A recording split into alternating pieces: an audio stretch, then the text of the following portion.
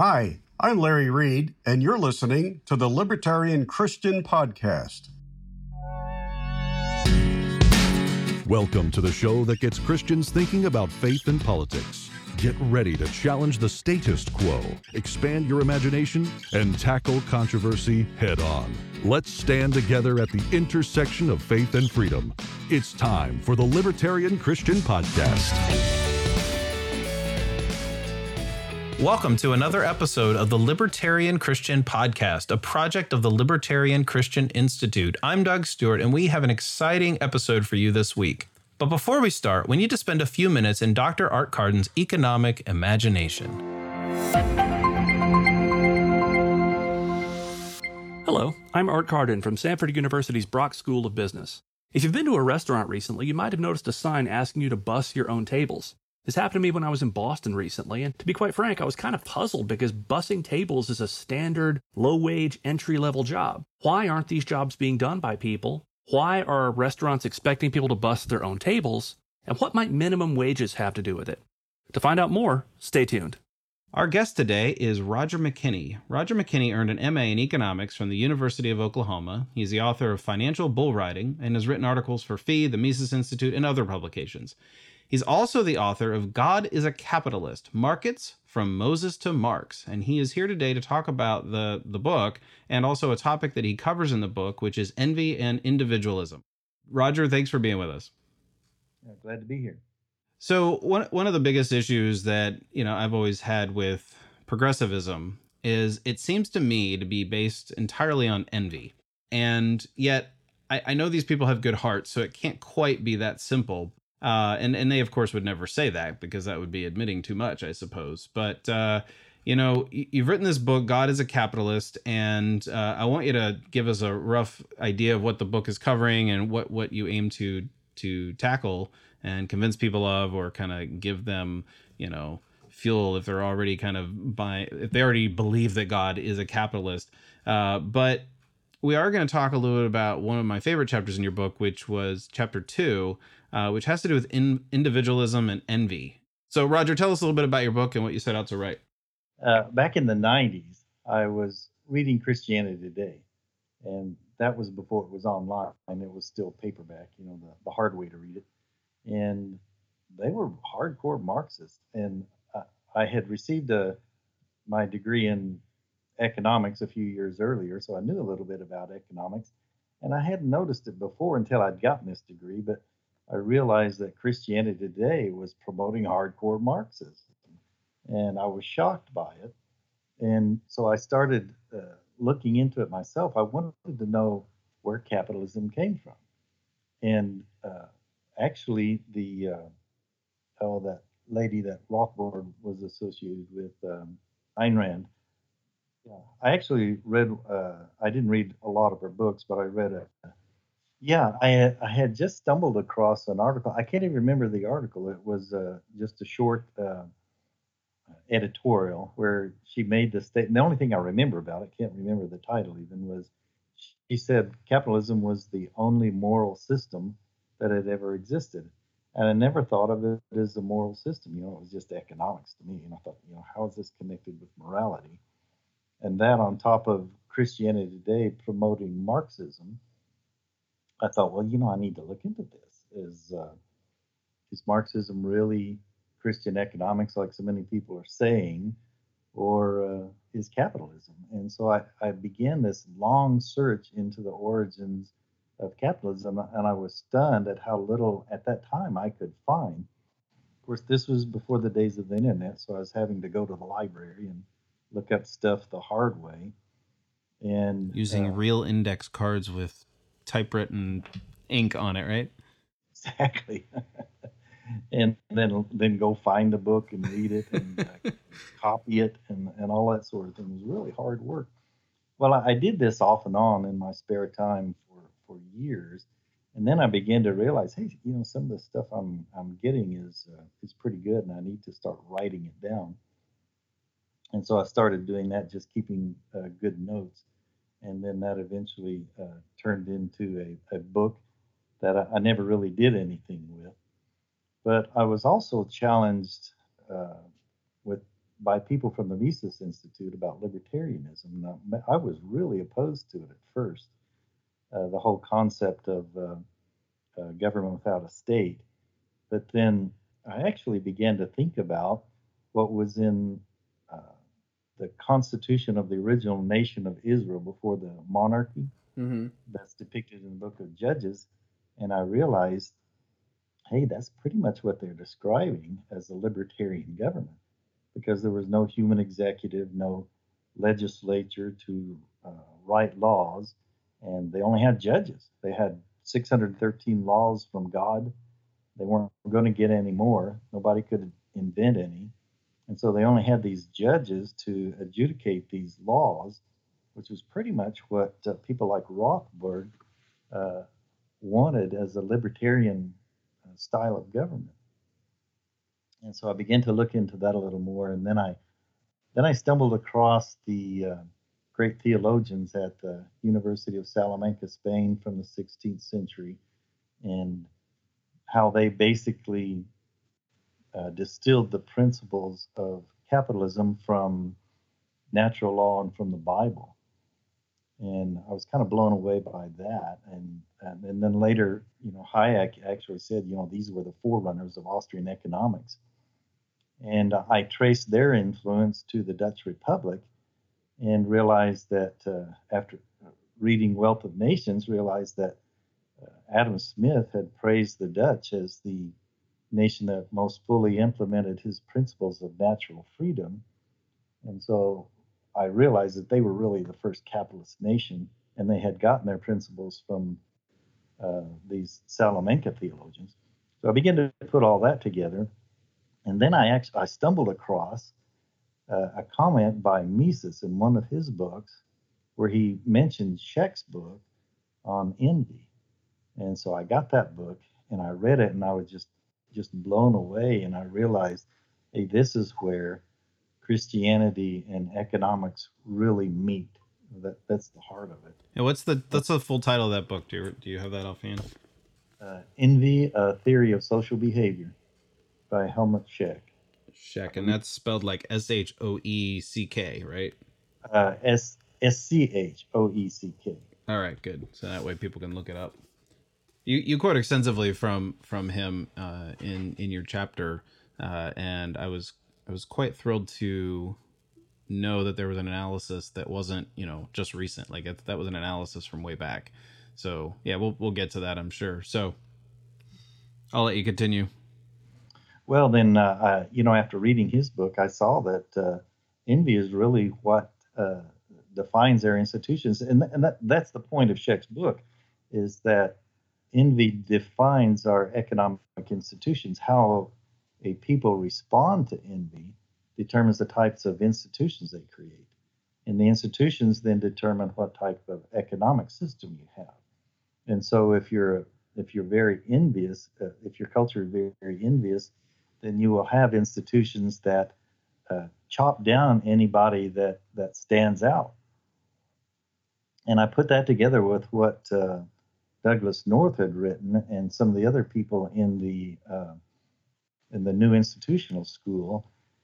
They talk about how that the most robust and most ancient and enduring type of government is the extractive kind, where you have a monarch who can be a general or a dictator, a Caesar or a pharaoh, and he conquers an area and takes over, but he needs somebody to help him maintain his rule, and so he gathers around him this group of nobility that he gives authority to plunder the people in exchange for their loyalty.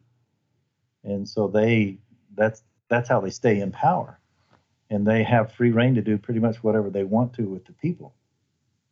And I often wondered, why would people put up with that type of government for so long? Why would it be the most robust system of government in the history of mankind? And I think Schecht answers that. It's because of envy. The people need somebody to chop off the heads of any of the common people that stick up above the rest of them. And that's the role that the nobility play in that type of government. And so people are happy because, as Scheck points out, people only envy those who are close to them in class, in circumstance, and they don't envy the nobility and the monarch because they're so far above them that they have no hope of ever attaining that status. And so it's people in envious people in a democracy where people have freedom and economic growth. Envious people are not going to be happy; they're going to be miserable people. And Scheck points that out, particularly in a place like India, where you have the class system, and there's no possibility of moving up to a higher class or even moving down. So you can blame your circumstances on your birth, and you don't have to feel guilty about not being better because there's no chance you could be better. And so people are actually going to be happier in a stratified society like that than they are in a free and just society where people can be whatever they want to be. Yeah, well, it seems like envy keeps people from being innovative and, like you said, stand out above the crowd, and it disincentivizes progress, if you will. Yeah, that was one of Scheck's main points, is that you have to have innovation in order to have economic development. And but in an envious society, innovation gets chopped off at the knees. People can't innovate.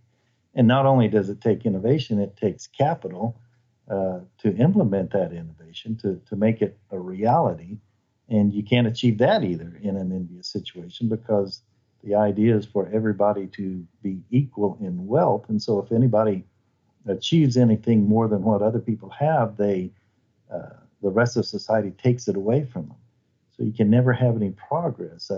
I think that's one of the problems with Muslim societies at this point, is because one of the institutions they have is that whenever a wealthy person dies, that all of the wealth has to be evenly distributed among all of the descendants. And so that keeps the body from accumulating enough wealth to really do anything with it and to invest. And of course, we know from economics, investment is the key to economic growth. And if you don't have that, you're just not going to grow, not going to become wealthier. Yeah. Yeah. Well, and I think you have a quote in the book, and I don't know if you're quoting someone else because I didn't note it down in my notes here, that the envious are those who are annoyed only at their friends' successes. So there's that social proximity factor that I think you drew that out, and I thought, well, that's really interesting, because I don't really think about. I don't spend a lot of my day thinking about what it was like in medieval Europe or medieval anywhere. And so, we see all around us calls to tax the wealthy. I mean, right now they're pushing for a 70% marginal tax rate. I mean, it's being talked about and that kind of thing. And it just seems like, oh, well, because our world is more global in terms of like we're all connected, it seems like it's just easy to be envious of anybody. But the disparity when we're dealing with peasants and the monarchies and things of that nature, that the proximity part was what was really hampering economic growth. It wasn't the envy of the people who the haves and the have, between the haves and have-nots, or the two caste system as it is in India. That was quite interesting to me. And you also talk about this myth of primitive innocence, that there's this sort of sociological belief that for lack of a better way of putting it, the men in the jungle just relax all day and they have it better, and that's what we should strive for because they don't seem envious. And that's completely wrong, you say. Oh, exactly. Yeah. And that's Scheck spends a lot of time on that because he has done research into anthropology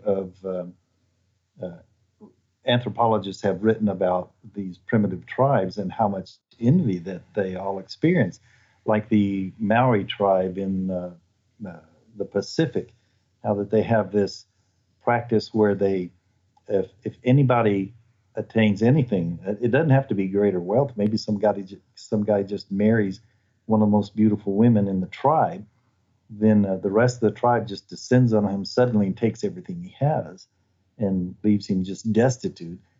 the advantage to that for the tribe is that now he's dependent upon them for his very survival, for even his food and for his family to survive.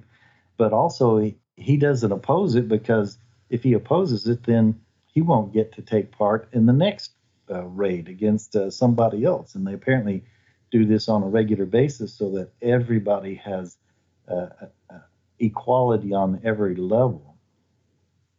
And I was just reading about a missionary to an Amazon tribe, and he was talking about he thought that they had an idyllic lifestyle, because it didn't seem like they weren't worried about anything. They just kind of laid around, and if they felt like it and they got hungry, they would go hunting, and the rest of the time they just played games and had fun and did a lot of romance and stuff like that. There wasn't a lot of monogamy in the tribe, and he thought that was absolutely wonderful. But you found out that if anybody tried to improve things, for example, he talked about Portuguese traders would come in and trade with this primitive tribe, and some of the tribe had learned Portuguese so they could trade with them. And a few of the smarter young men began to realize that the Portuguese were cheating them. And so whenever they would go to the tribal leader or the council and complain that these Portuguese guys were cheating them, instead of being grateful, they would expel them. Oh, wow. Because they didn't want anybody in the tribe who was overly smart, who could figure things out that nobody else could. And so anybody who achieved any kind of success or fame or anything like that, they just got rid of them. And it kept the tribe very small, kept them all very dumb and not much going on. And so they never had any improvement. But they also, an interesting thing is, they brought somebody into this tribe to teach them how to make canoes, because they used canoes for fishing and moving up and down the river and stuff like that.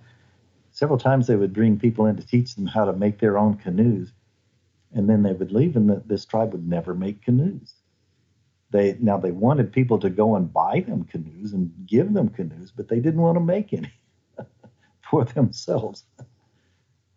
Very odd, but you could see even in that tribe that envy played a big role in keeping them very, very poor and very, very similar in their poverty.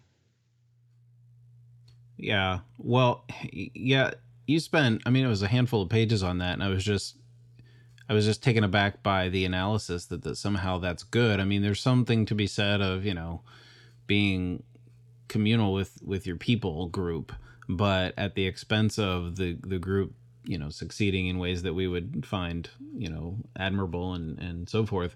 It seems, counterproductive. I should say, literally counterproductive. Well, and it's hard for us to understand because we're the least envious culture in probably world history, and so it's difficult for us to understand that type of thing. It's like one of my favorite descriptions of envy is the old Eastern European story about I don't know if you remember the story about the peasant who gets visited by an angel, and he's supposedly been a very good peasant, so this angel comes and is going to reward this peasant. And the angel says, "What would you like me to do for you?" And the peasant, thinking out loud, says, "Well, my neighbor has a goat." And the angel says, "Oh, so you want me to give you a goat?" And the peasant's horrified. He said, "Heavens, no, I don't want a goat. I want you to kill my neighbor's goat." Yeah, reading that section in your chapter there, that did actually make me think of that joke. That's it's not really a joke. It's a joke, but it's funny on one hand. On the other hand, it's like, oh my goodness, this is exactly how people think out there. Yeah. Well, we've been able to expunge envy from our way of talking about the world and doing politics and so forth. But for libertarians, we look up and we see all these politicians saying, well, we want to tax the wealthy, or we want to do this, we want to do that, whatever it is. It doesn't have to be people on the left per se, although they're the ones advocating a lot of social justice, which has sort of absorbed the definition of envy. But we've we don't talk about envy, but we certainly haven't gotten rid of it. No, we haven't gotten rid of it. It's very present, and I'm still collecting material on envy. I'm just reading a book now on common morality in China, and they have a chapter on envy there. They call it the red eye in China, where we tend to call it the green eye here. In the Middle East, they call it the evil eye. But one of the things I point out is that in China, the person who causes envy is considered the evil person, not the person people doing the envying. They tend to justify that and say that the person who has done wrong or who is an evil person is the one who has inflamed envy by his actions. Oh wow, is that for like a current commentary, or is that like like earlier Chinese cultures? No, this is a symposium at the London School of Economics. Okay. And the book is a collection of the papers presented at that. It was done, I think, in 2008, something like that. So it's pretty recent. Yeah. Okay. But the rest of the world with this expression, the evil eye. The evil eye is. I lived some in the Middle East a couple of times, and I was always warned about the evil eye, and you were never supposed to, like, if someone introduced you to a couple and they had a baby, you acted like the baby wasn't there. You never said. The worst thing you could do is say something complimentary about the baby, because it would give the couple with the baby the impression that you were envious of them for having that baby, and that you might use some kind of magic to kill the baby or make it sick. Oh my goodness. And so outside of the U.S., particularly in what we call the third world, fear of envy and envy itself is very, very common. And it's apparently common in Europe, because I was trying to find the article, but I couldn't find it, but I stumbled across an article where a French guy had a business idea, and he relocated to the U.S. because he said the envy in France was so bad that he couldn't start his business there.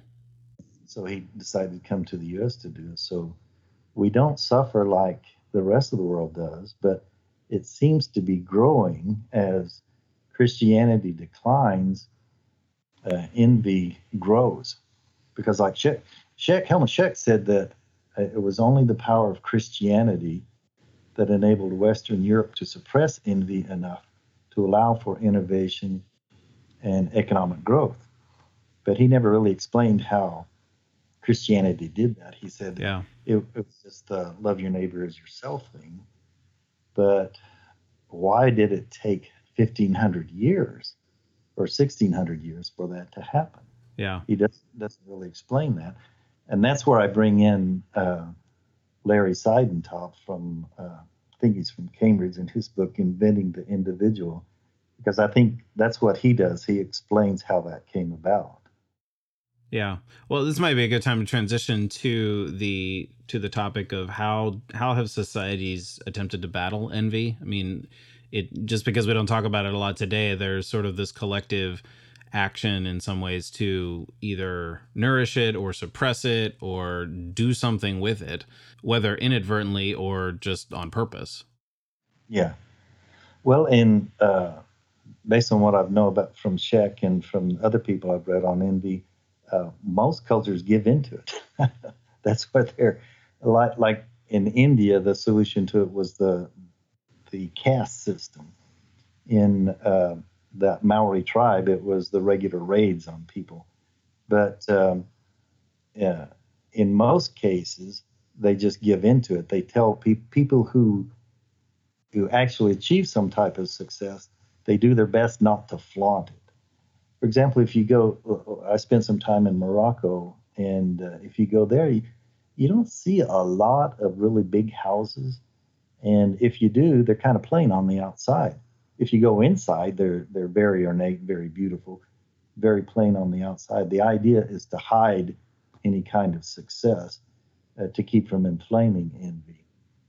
But they have people in third world countries have the same ethic as the so-called progressives in the U.S., and that they feel like the ultimate good is for everyone to be absolutely equal in terms of wealth and ability. And as Scheck points out, that even gets down to time use. And so they want equality of all of these things among all of their people, and that is the ultimate goal. And whereas what made the West different, Western Europe and the United States, is with the invention of individualism over 1,500 years. It took the church that long to work it out. And but when it finally happened, it allowed individuals to stand out and to succeed without everyone else trying to crush them because of their envy. That doesn't mean people weren't envious. It just meant that they suppressed it because they considered it evil. And of course, the church that's one of the seven deadly sins, as Scheck points out. It's always been one of the seven deadly sins and the worst of the seven deadly sins. So up until the 20th century, we always taught against it. But then with the rise of progressivism, they absorbed it into their concept of justice, and we just don't talk about it anymore. Yeah, right. And we use it as a joke. And so people don't see it as a bad thing. Hi, it's me again, Art Carden. Earlier, I asked you if you've been expected to bus your own table at a restaurant. Now, this is no great inconvenience. It's really not that big a deal. It might be a little bit annoying, but quite frankly, we're all perfectly capable of taking care of our own dishes. The question, though, concerns where the busboys went. And I think one reason why there are fewer and fewer and fewer people in some low-skill occupations, like bussing tables, for example, is minimum wages and labor market regulations. If you've been to Target or Walmart or somewhere like that and you've seen self-checkout, or if you've been in a parking garage and you have not interacted with a human being on your way in or out, these are consequences, I think, of rules and regulations that make it artificially expensive to hire labor and therefore more attractive to replace laborers with machines and to expect customers to do work that was previously done for them by people who were earning income. Now, again, this is not that big a deal. For most of us, bussing our own table, it's no great imposition. We can do it. If we're going to get upset about it, then we just sort of need to grow up. But what we need to do, though, is use the economic imagination and look and ask, why don't we observe more people having opportunities to do this low-skill, low-wage labor and get their foot on the first rung of the job ladder? To get more practice with the economic imagination, visit libertarianchristians.com/artcarded. And now, back to the episode. Yeah, it's very funny to me that capitalism and free markets and libertarianism and all, people on our side of that sort of conversation seem to be identified as people who support or promote or enable greed. And yet the accusations don't seem to be thrown back at them that, well, if indeed that's your best accusation of accusing us of something maybe we're not aware of, which is possible, I suppose. Do they not realize that what they have at least looks like envy? If for some reason they happen to be right and their way of doing politics isn't envious, don't they realize it looks that way? That's often my thought on that. You talked about socialism, how it nourished envy and sort of set it loose. Could you describe what you mean by that? Well, I actually got that from Scheck too. He talks about how socialism is just envy instituted. He talks about one of his best sections is on the kibbutzim in Israel. Mm-hmm. Originally they were supposed to be the ideal communist system where everything was totally equal, and in every way, down to the point where they didn't even have individual clothes. They just threw all the clothes into a hamper and washed them, and then people, first come first serve, people just got whatever was available, and so they wouldn't fit that well, but they were supposed to be equal in every way, and it just made people miserable. And of course, some people liked it, but it never did really work that way. And if you follow the kibbutzim, they've changed quite a bit over the last few decades. Well, the whole point of it, particularly if you go back to, well, it depends on where you want to start. You can start with Plato. Plato, I think, was the first socialist with his Republic, where pretty much everybody was equal in that, and nobody had any belongings. And some people say that he copied Sparta in that regard. But then you come to the modern socialists with Saint Simon, who got it all started in France in the early 1800s. The whole point was to make everybody equal. The idea was that men are born basically good. It goes back to human nature. Our main conflicts go back to human nature. What is your view of human nature? Christians had said up until that point that we're all born with a tendency towards evil. And humans can't control that. That's only something God can change. Only God can change human nature. And we just have to take human nature as it is. Some people are good and some people are bad. And it's mostly a choice that they make. Well, then the socialists came along roughly around the French Revolution and said, oh no, humans are born good. And they only turn bad because of oppression. And the greatest oppression is private property. And so if we can just distribute all the wealth evenly, then there will be no more oppression, and people will revert to their natural innocence, and there will be no more evil. So it was really, originally, it was an anti-Christian salvation message. That's how it got started. Mm-hmm, mm-hmm. And all based on the idea that if everyone was equal, there would be no more evil. And so they set about trying to make everybody equal. Well, the only reason you would want everybody equal is envy. And if you look at the definitions, I think one of the reasons that progressives don't notice how envious they are is that they really don't know what envy is. We've made it a joke. It's common for people to say, oh, I envy your job, or I envy that car that you have. But that's not envy at all. That just means we like what they have, and we're giving them a compliment. Mm-hmm. They have no idea what true envy is and how evil it is. And so that's one reason they don't recognize. The other reason is that they have defined justice as equality of wealth. And so basically they have taken envy and redefined it as justice. And so that's why they don't see that. I get those comments quite a bit from progressives who say, we're not envious, we're trying to have justice. Justice is our main concern. Well, if you look at justice as defined by libertarians or free market people, it's a very different definition from the definition of progressives and socialists. And it's different from the historical definition of justice. It's different from the biblical one.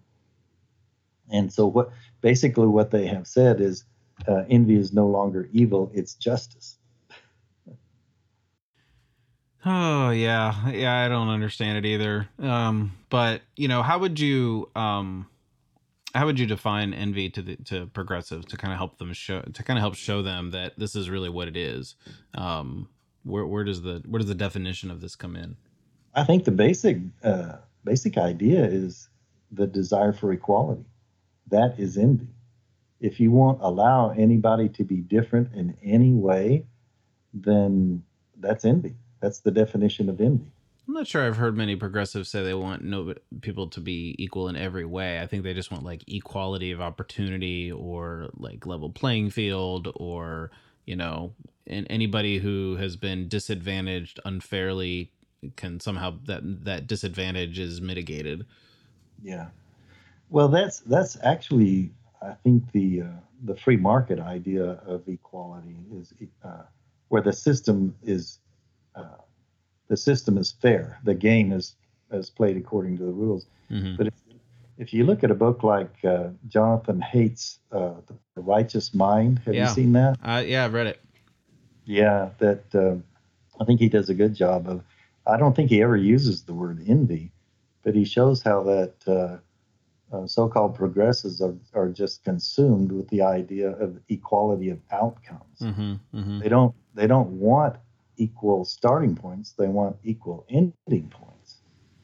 Yeah, I don't think he uses the word envy either. Yeah, that's a great book because it describes a lot of things that it helps you understand how people think about the world around them and how there's sort of, he calls them flavor taste receptors or something like that, where there's like just different ways in which people are bound to see the world, as a sense of fairness and justice, or as a sense of loyalty, things like that. Some of them I've drawn a blank on. Yeah.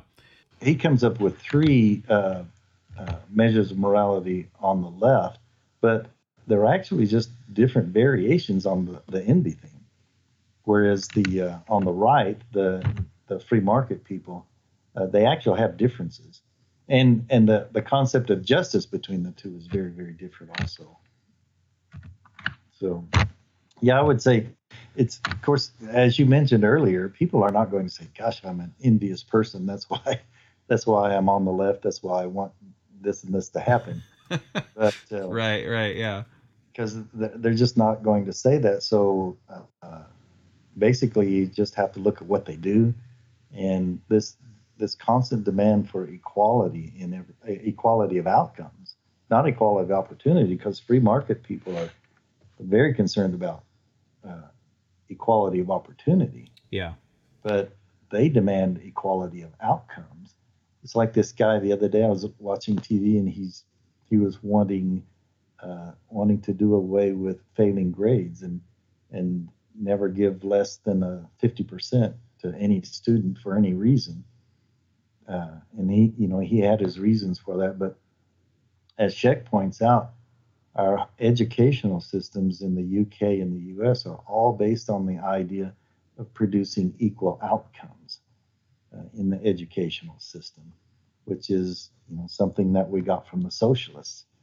And of course, it's just causing all kinds of distortions in the educational system, like this guy who wants to do away with failing grades. That's really interesting because now 50 is the new 0. Exactly. Yeah.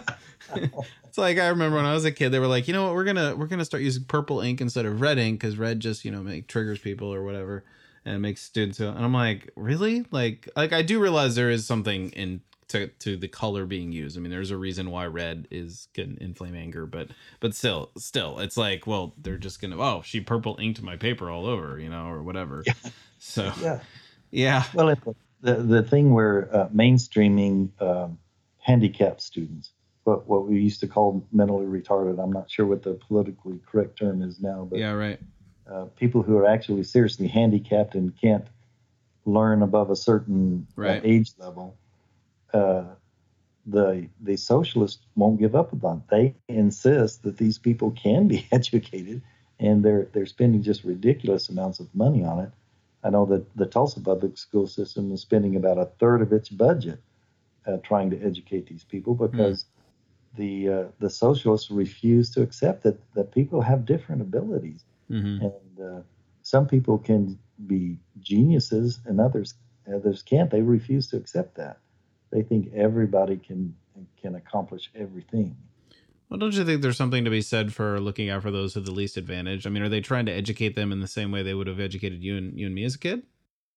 Well, that's what in Tulsa. That's what they're trying. Yeah, they are.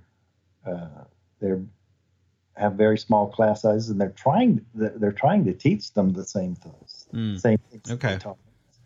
They're not getting it, obviously, and so they're looking for more and more ways to figure out how to make them get it. Yeah. They just used to accept that these kids don't have that ability.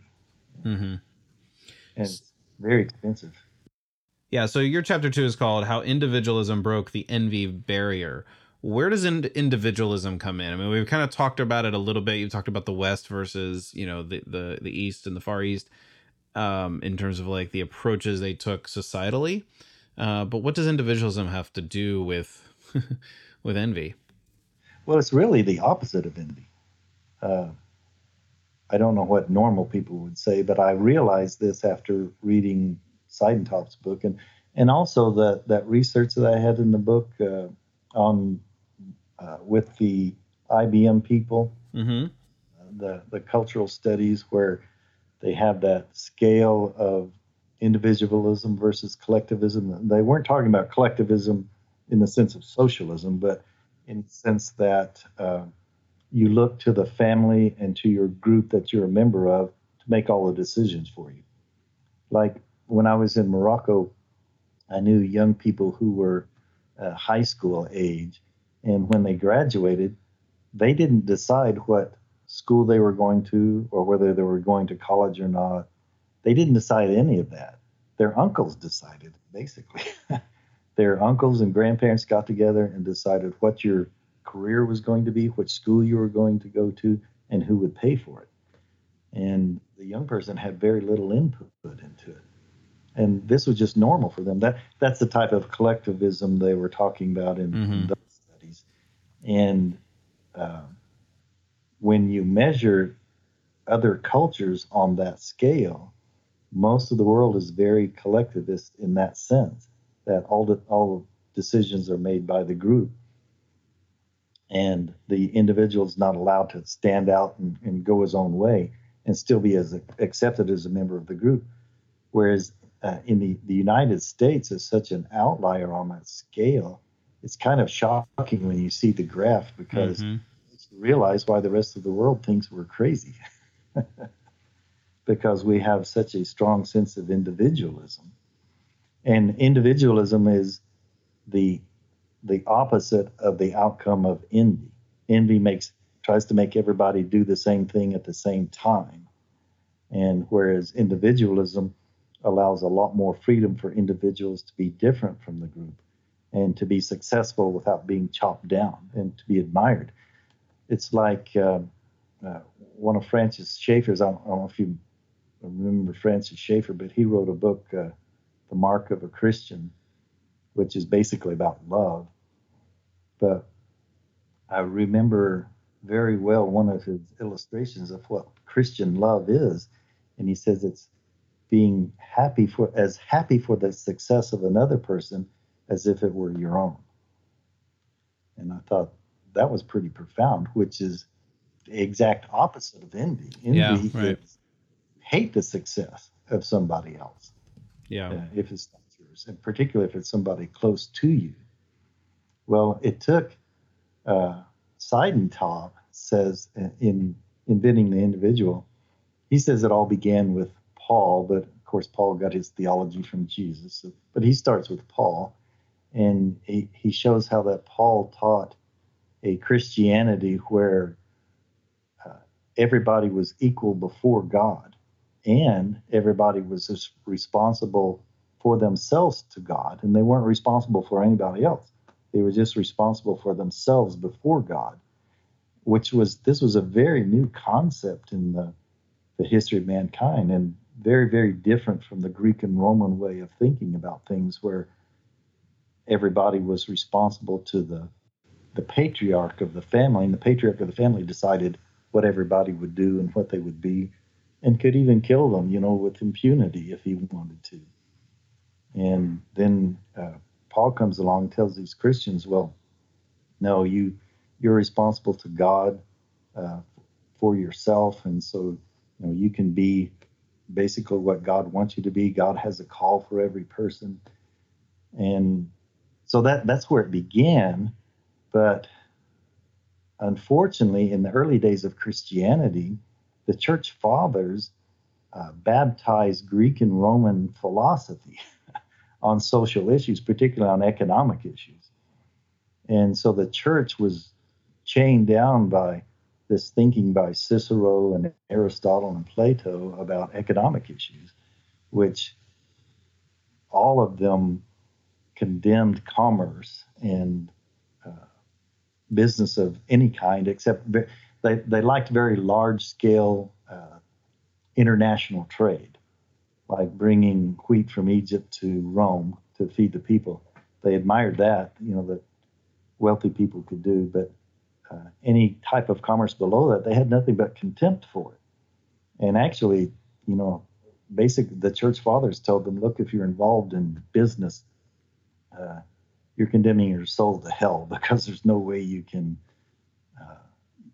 not sin and send yourself to hell. And so the people in business basically said, well, what can we do? This is the only way we have of making money. So how can we stay out of hell? And so they said, well, if you make money, give most of it to the church, and you can buy your way out of hell that way. And so they did for centuries. And so Aristotle and Cicero basically controlled church thinking on economic issues down to about 1500.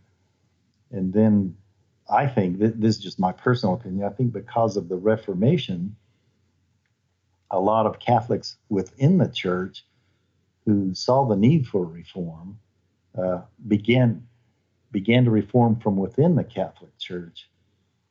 And a lot of those guys were at the University of Salamanca, and they began to look at things that Aristotle and Cicero had written, and they said, we don't think these are right. It doesn't conform with what's in the Bible. It doesn't conform with natural law, and it doesn't conform with what we know about these business people. And so they kind of rebelled and did a reformation from within the Catholic Church and came up with a whole new theology of economics, which then eventually became the principles of capitalism. But it took 1,500 years for that to happen. Yeah. 2 steps forward and 3 steps back, sort of thing. Yeah, that is something. How it works out. One of the things we'll kind of end with here is the high versus low tolerance for uncertainty in various societies. That was an interesting perspective to add to this discussion about individualism and envy. Can you kind of elaborate a little bit? I want our listeners to kind of hear what you had there. Yeah, that was, I'm not sure how to pronounce his name. I think it's Hofstede, Hofstede, that did that original research with the IBM employees. And the idea was that certain cultures tolerate uncertainty a lot better than other cultures do. But what it boils down to is the people in cultures that don't tolerate uncertainty, they're basically non-Christian ones. And it relates to this idea that modern science developed in Western Europe because of Christianity's emphasis on rationalism. We believe in a rational God who does things in such a way that using reason we can discover a lot of what he's done. Only Christianity is the only religion that has a rational God. All the other gods are, even like Allah in Islam, are very capricious. Mm-hmm. Muslim scholars will say, well, God will choose some really evil people to go to paradise and some good people to go to Hades just to show his sovereignty, because he's not bound by these same rules that people are bound by. Right. And so if you live in a culture like that, you can't predict anything. You can't see see a cause and effect relationship. Everything is just kind of random. And so those people are very, very scared of the future. They don't know what's going to happen, and so they can't tolerate uncertainty very well. Whereas in the Christian culture, there's less uncertainty because of our emphasis on reason, but also just trust in God and trust in each other. A lot more trust in each other because people behave better, and you can predict what people are going to do a lot better. Cultures. And I think it goes back to what Hayek and Mises used to say about good government is general principles that everybody can understand and predict how other people are going to act. Whereas in most of the rest of the world, where you don't have that type of government, you usually have dictators, and whoever the dictator is, whatever he says goes. That's the law. And there's no arguing with it, and it can change from day to day. And it can, just depending on the dictator's mood. So there's a great deal of uncertainty. And so that uncertainty makes people very, very conservative. They're not willing to invest in things that might fail. They try things that they know have worked for centuries.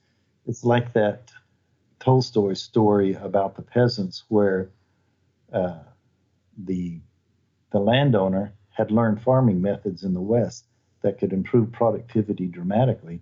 So he's trying to get the peasants under him in Russia in the 19th century to use these farming methods so that he could improve the output and he could pay them more. But none of the peasants would accept it because their fear of failure. They had never tried it, so they weren't sure it would work, and the fear of failure to them was, starving to death. So they would not try any new methods that would improve the productivity. That's just so foreign to us nowadays. I mean, we just kind of take it for granted that innovation is something to be sought after and tried, even if you fail. Well, and you look at the American, at least among free marketeers, our idea of the entrepreneur who takes a big risk and succeeds, we really admire that. The rest of the world thinks that's horrible. And they think we're crazy people. Yeah, right. Well, Roger, thanks for joining us. Can you give us like the elevator, maybe the tall, long elevator pitch of like, what's the rest of your book about? Where else do you go? Because I mean, this topic we hung out on the whole time, and that was on purpose, of course. But God is a Capitalist. It's a provocative title. What is kind of the big picture of the book here? Well, it traces economic history from Israel to the 16th century, which is, it goes through it pretty rapidly because not much happened. As several authors said, people in 1800 were no better off than people in 5000 BC because technology hadn't changed. Farming methods had changed very, very little. And people in 18th century or 19th century France were not much better off than people from 5000 BC, which is difficult for people to grasp. And I think that's that hockey stick per capita GDP growth thing. Yep. I think that's one of the most important things we can get across to people, because the general idea among most people is that it was just a slow, gradual evolution, that from the beginning of history, every following generation was better off than the one before it, which is simply not true. We know now, as well as we can know from the best economic historians, that the world was flat from prehistory to 1600 AD. There was absolutely no progress whatsoever in economic terms. And then all of a sudden it took off. And so that center section on the history of economics, or economic history, is pretty short because not much happened. And then it picks up with the University of Salamanca and how that the scholars there in reforming church teaching on economics, they distilled the principles of capitalism. But the very sad thing is the Catholic countries didn't adopt it. They went the opposite direction. The only country that would adopt their principles was the Dutch Republic.